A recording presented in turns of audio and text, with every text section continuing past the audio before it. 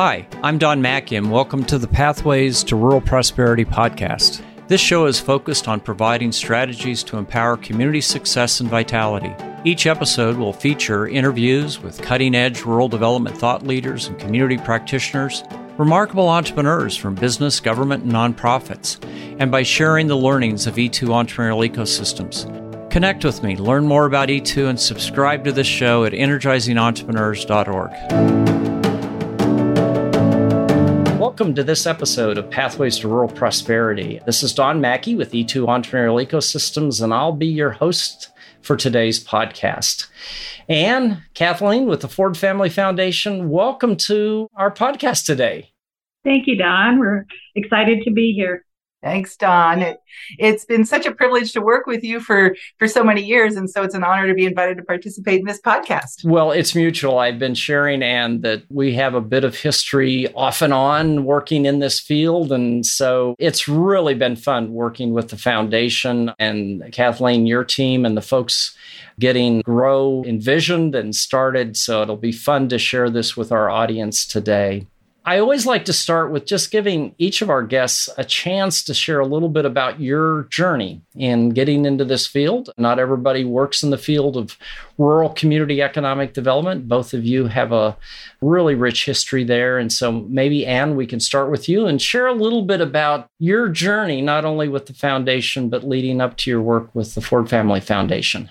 Sure. So I was just calculating that I've been working for 45 years on economic development, social justice issues focused on the well-being of women, children, and families. The first part of my career was international. I worked in Latin America and then in West Africa, originally on USAID-funded projects. And then I spent 10 years at the other Ford Foundation, the one that's based in New York. And I was, for a while, living in West Africa and the head of the office in West Africa there. From there, I moved to the Aspen Institute, where I founded and directed something called the Roundtable on Community Change, which focused on what we were learning about revitalizing distressed inner city neighborhoods. And I was there for 19 years. And while I was there, what we did is we kept track of what was working well in terms of community revitalization, what lessons we were learning about promoting positive community change and helping children and families thrive. And while we were there, we published a lot, convened a lot, and our audience was practitioners, policymakers, and philanthropy. Then after doing a lot of research and writing about it, I decided that I better start trying to implement what I thought we were learning. And so I looked for an organization that was deeply committed to working in its own community or region and tried to implement many of the lessons that we've been learning in the field. And I'd heard about the Ford Family Foundation for many years. So when the position of the CEO became available, I jumped at it. Now, for me, the thing that was really different was the focus on rural communities. And I have to admit, I knew very little about rural America. I knew about rural Africa, more about rural Africa than I knew about rural America. So I had a lot to learn. And I've been here for 9 years, and it's been the best job of my life. Well, and I think it was probably the Aspen Institute when you and I first got to know each other. A great body of work. Congratulations. Thank you. It's been a pleasure and an honor. So, Kathleen, why don't you share your story a little bit with us? Thanks, Don. I have been working in economic development for well over 20 years, and much of it took place in Indian country, focusing on Native American entrepreneurship development, the reservation-based small business economy, which has additional challenges not faced by other distressed communities off reservation. So it was an incredible learning opportunity, focused on things like creating a master plan, a CDFI feasibility study, a Native American chamber we launched, business training and advising, and a loan program. So it was, as I said, a tremendous learning opportunity and experience. I came to the foundation about 6.5 years ago, and it has also been an incredible experience and privilege to work with economic development organizations throughout Oregon and Siskiyou County, California, and with rural communities that are working to strengthen their economies. Yeah, well, it's been a pleasure to work with you on this initiative we'll be talking about. I know you don't call these initiatives, and so I'm going to try to make sure my language is right. And I've really enjoyed learning about the Ford Family Foundation story. I think it's such a neat story of a family that created their wealth, created economic development in rural Oregon and Northern California, and then chose to give back and create this foundation that supports rural development in those communities. And so, as CEO of the foundation, share a little bit about the Ford Family Foundation story, because not everybody knows it, but I think it really speaks to the power of philanthropy and what it can mean for rural America. I am happy to do that. Thanks for that question. So the Ford Family Foundation is a private foundation with headquarters in Roseburg, Oregon, which is in Southwest Oregon. It was founded by Kenneth Ford and his wife, Hallie Ford. They amassed quite a bit of wealth in the 1950s, 60s, 70s, and 80s through the timber industry. They created a company that is now called Roseburg Forest Products. It is still one of the largest privately held timber companies in the United States and maybe even in the world. And they were very philanthropically minded their whole lives, but toward the end of their lives, they decided to establish this foundation as a formal professional staff organization to give back to the areas where they earned their wealth, which is initially Southwest Oregon and one county in Northern California, Siskiyou County, which is where they had timber holdings and timber mills. But the foundation is established to focus on rural areas throughout Oregon and Siskiyou County, California. And it's interesting that we are a rural foundation. We are one of the few foundations in the entire United States that actually identifies rural as part of its mission. And as you know, fewer than 5% of philanthropic resources go to rural. So it's a very unusual foundation. We are, I think, in the top 100 in terms of size. Our endowment is currently $1.2 billion. And we really have three main strands of work. One part is that we make grants the way that most foundations do to public charities and government agencies. And we do that both responsively, meaning communities or organizations can come to us and propose things to us, but we also design and manage and fund programs ourselves. And that is what GROW that we're talking about today is. It's one where we've designed and managed and fund the program. And they're always targeted at improving the well-being of kids and families and communities in our region. Most people in our region actually know us by our scholarship program. A big part of what we do is providing scholarships, and they're very generous scholarships to students who are attending college in our region. We have a traditional scholarship program for kids who are graduating from high school and going on to four-year colleges. But we also have a lot of non-traditional scholarship programs, including one that was particularly near and dear to Hallie Ford's heart, which is for single parents. And we have others for adults. But I think the one thing that I want to say by way of introduction to the foundation is how our values around community building. Community building is really core to who we are. And by community building, we mean that we invest in building the capacity of leaders, organizations, and communities to develop a vision for the future of their community, develop plans, implement those plans, and we support them along the way. And we really believe that once a vision for the future is developed and owned by the community, it has much more sustainability. And in fact, you, Don, working in rural areas, you know that, in fact, you can't do it any other way in rural areas. We need community volunteers, leaders, and workers to mobilize to create the future that they see. So it's both a sort of a value in terms of getting work done, but it's also a value in, as we think about, our democracy. We think that a community works best when it works for all of its members, especially those who are most disadvantaged. So it's really core to who we are. And it was one of the things that really attracted me to this foundation. I also wanted to say that we just completed a new 10-year plan looking out to 2032, where we are taking all that we've learned over the last 25 years of our history about how to do this work well in rural areas and developed a new plan that we hope will ensure that rural children have the family, educational, and community supports they need to thrive. Yeah, it's just such a powerful story. And recently I was interviewed by a firm that was working with a group of national funders. And one of the questions they asked me was, what is the one thing, as if there is one thing, that we should be doing? And I said, well, One of the major differences is whether or not there are foundations like the Initiative Foundations in Minnesota or the Nebraska Community Foundation in my home state of Nebraska, or like the Ford Family Foundation in Oregon, that where you have institutions with that long view, you've got a 10-year vision, and take the time to build relationships with communities and people in those communities. That infrastructure is so valuable, but there's parts of the country where we don't have those kinds of assets. I couldn't agree with you more. It is so embedded in our culture that change depends on relationships and the trust that you can build with people in communities. And we say all the time, you have to meet communities where they are, both literally and figuratively. In other words, we have to go to communities, build relationships, build trust, build partnership, and figure out how we can work together to improve those community circumstances. And we have to go there and we have to listen to what are the priorities of the communities. And it is our job as a foundation to respond to and figure out how we can help what communities have defined as their priorities. We can't ask them to fit into our box. It is our job to go to them and figure out how we can take the range of philanthropic tools we have, which are everything from grants to scholarships to research to convening, and help them achieve their own goals. Absolutely.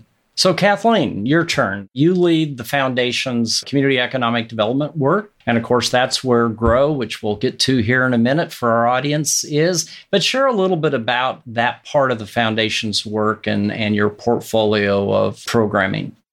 Sure. Thanks, Don.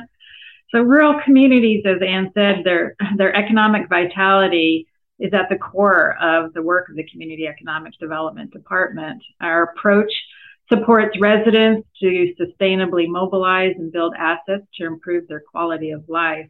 And we see it as a more balanced approach than traditional economic development, which is often focused on attraction from outside the community. And we encourage connections between local institutions and residents to identify the community priorities, the opportunities, the issues, the assets. Is key to success, long-term success, as Ann was saying. Our strands of work include family financial stability, rural economic development, which is where our entrepreneurial ecosystem building work lies, and leveraging public funding. So that's a natural introduction to GROW, Growing Rural Oregon. So we'll stay with you, Kathleen. Really three kind of interrelated questions. Number one, why are you and the foundation interested in entrepreneurship? How did the foundation's commitment to GROW evolve? And share a little bit about the foundation's commitment to the design team, because you took almost an entire year to conceptualize GROW, which stands for Growing Rural Oregon. So let's go to that first question. And again, Ann, if you want to jump in, why the interest in entrepreneurship as a core economic development game plan for rural communities? Yeah, I think we'll tag team on this because Ann was here at the foundation before I started, and she planted the seed with our board. Okay, I'll start, Kathleen, and then you can jump in, especially as we get to the work about GROW. So when I came here in 2013, we actually weren't doing work in the economic development field, but we were doing a lot of work to support kids and families. We were doing a lot of community building, but we hadn't been working in economic development. And I think, to be honest, I think our board and several of our advisors thought, what is it that philanthropy can really do about economic development? Isn't that the job of the private sector? Or isn't that the job of the public sector to either support or regulate businesses? And they didn't really see a role of philanthropy.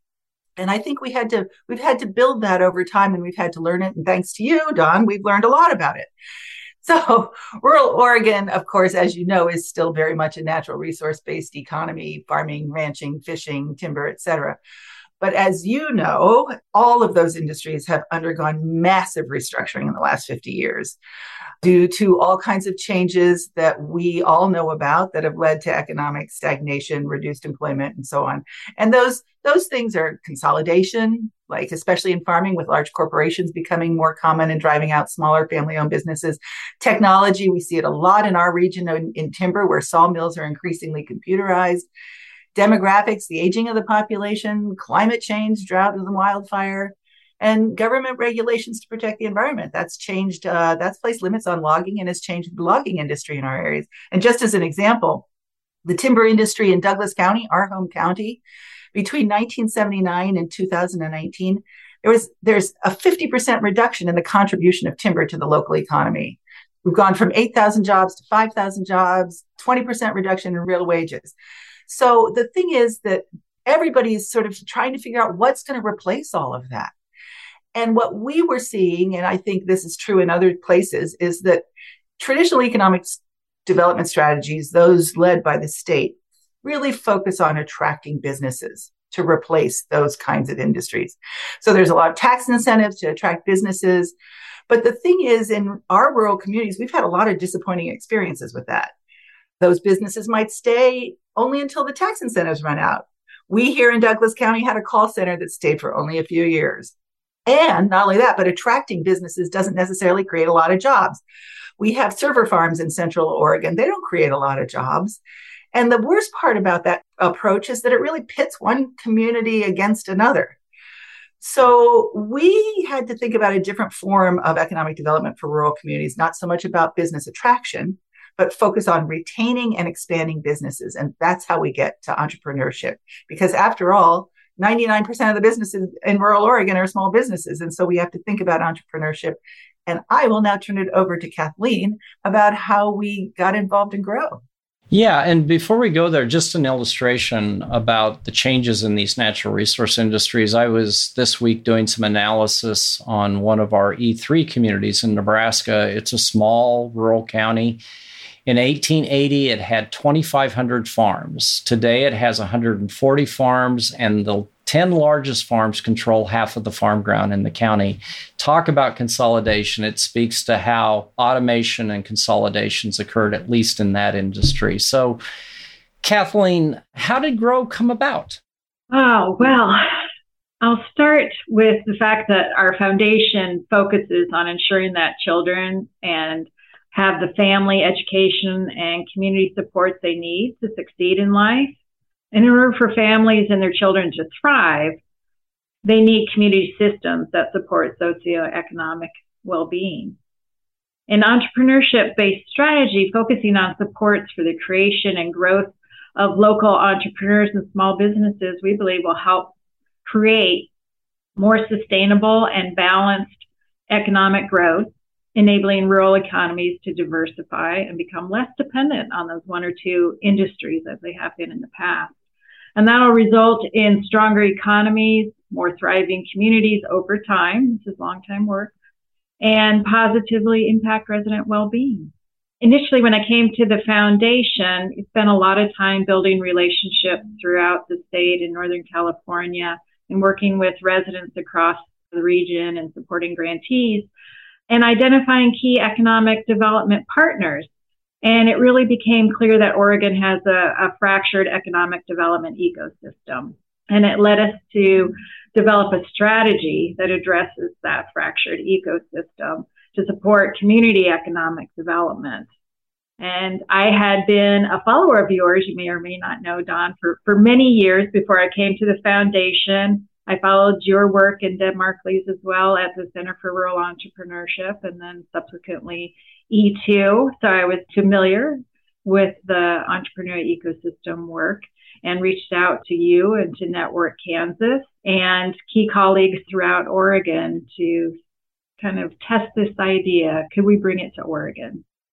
And I just want to jump in and say, add one important note to this historical record here, which is that in 2015, I invited Dawn to come out to speak to our board because I was still in the process of trying to get them to commit to us walking down the economic development path.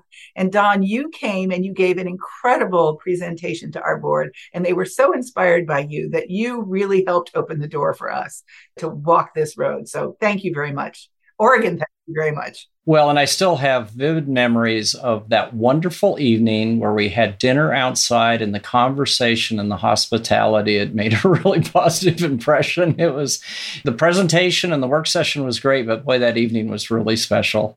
It made a big difference. It was a catalytic moment for us. Yeah, absolutely. Well, and I think it speaks, your focus, your North Star is really around families and children. And I think this goes back to the value that economic development should be undertaken in a way that it enriches the people who live in our communities. And I was talking to our friends this morning in Valley County, Nebraska, which has been at this for a long time.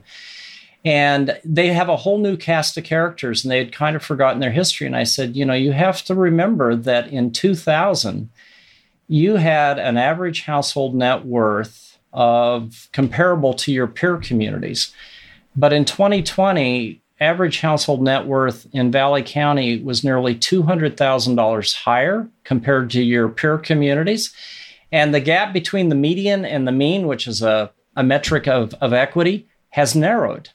And they go, wow. But again, a whole new generation of folks that are working in this field weren't aware of that history. But I think it's important to remember that at the end of the day, we should do this so that we enrich people's lives, their opportunities, their well-being.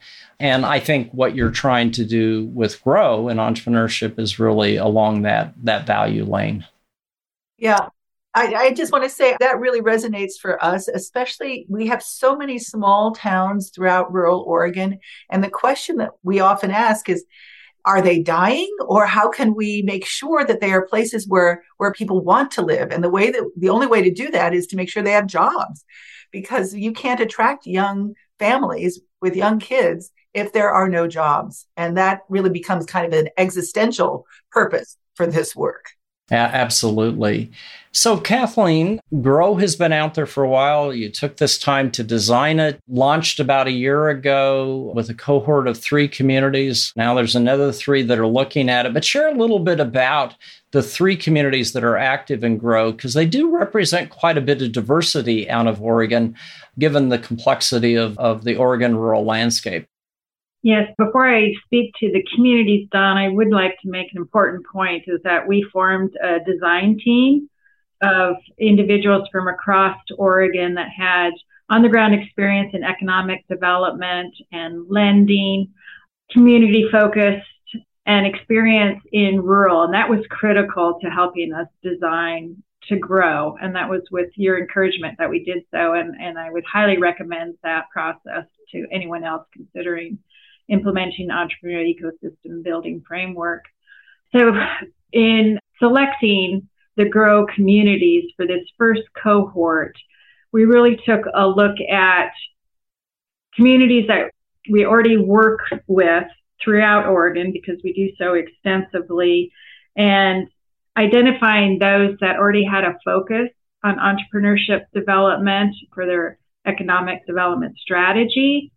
And it is important that the community be broadly engaged. So we also looked for that, and whether there were local champions, whether there was a financial commitment from within the community, and that they engaged, entrepreneurs, local officials, residents, foundations, if they're in the region, and economic development organizations. And was there a serious commitment, long-term commitment to this work, because it does take time. And so those are some criteria that we looked at to begin with, and we created the community readiness self-assessment and a letter of interest request that we put out to these communities, and helped us identify those that are seriously exploring entrepreneurial ecosystem as a strategy. And each community had to demonstrate that it had local leadership, entrepreneurs, someone locally whose responsibility it is to coordinate, lead the work, and a financial commitment. So we started with 3 communities, Klamath Falls, John Day, and Independence. And more recently, St. Helens has joined the cohort. Each community is at a different stage in their ecosystem building efforts, with 2 of them early stage and 2 mid-stage that have been doing this work for a while. Yeah, I mean, it really does represent. And of course, John Day, it's interesting, started with just the community. John Day, for those who aren't familiar with geography, out on the Eastern Plains a relatively small community in a very large geography. And I think one of the neat developments there is their decision to go countywide to include other communities. And it speaks to the fact that we've got to be flexible and let the communities determine what makes sense. And I think that'll be a real asset for Grant County and John Day and the communities there to really work together to kind of get that critical mass given the sparse population in that part of Oregon. So kind of a neat development. And that's one of the things that appealed to us with the framework that you've developed is that the community leads, this work, but they can come into the framework at various stages. Some will be, beginners and start and work all the way through the framework, and others are further along, but they're really identifying their ecosystem and figuring out their vision for the future and adapting the framework to fit their needs. Absolutely. So, as I said, this goes really fast. We need to wrap up pretty soon, but kind of want to touch on two final things. And so, Anne, we've gone through this stressful period of the pandemic. The foundation had to make adjustments. GROW had to make adjustments. And of course, stress in rural America is not new. There's wildfires and other events that have challenged our communities.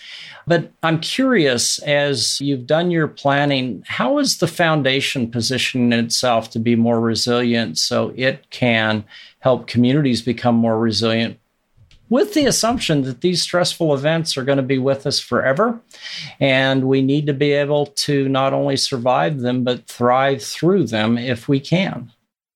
That's such a great question, Don, because you're absolutely right about these crises. In fact, we recently received a special allocation from our board that's an annual allocation for responding to crises.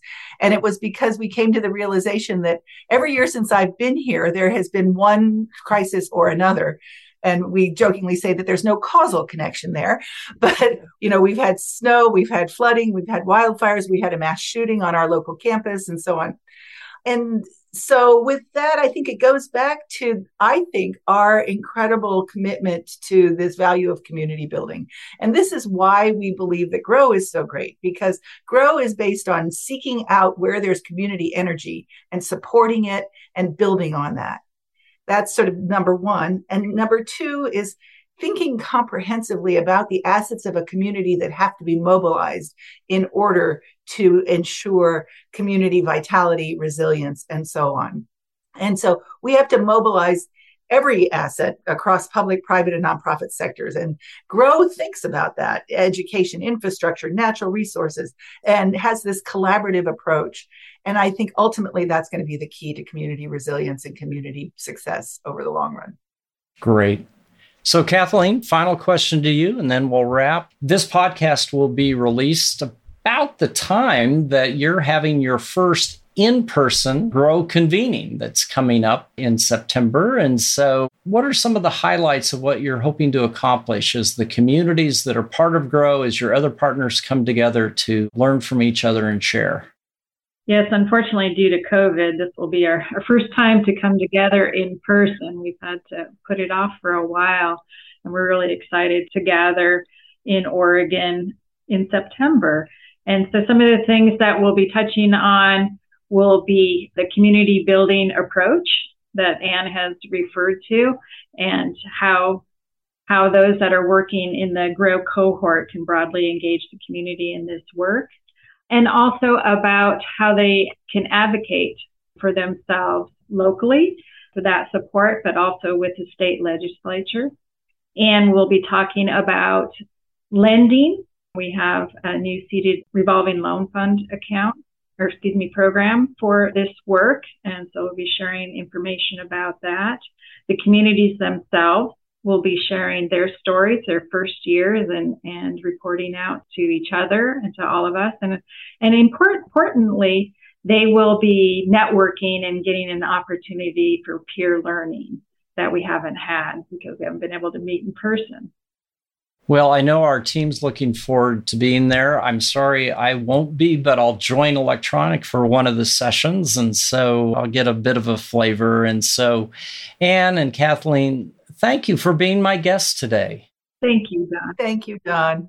So, folks, as we wrap up this edition of Pathways to Rural Prosperity, I want to remind you of some of the resources we make available.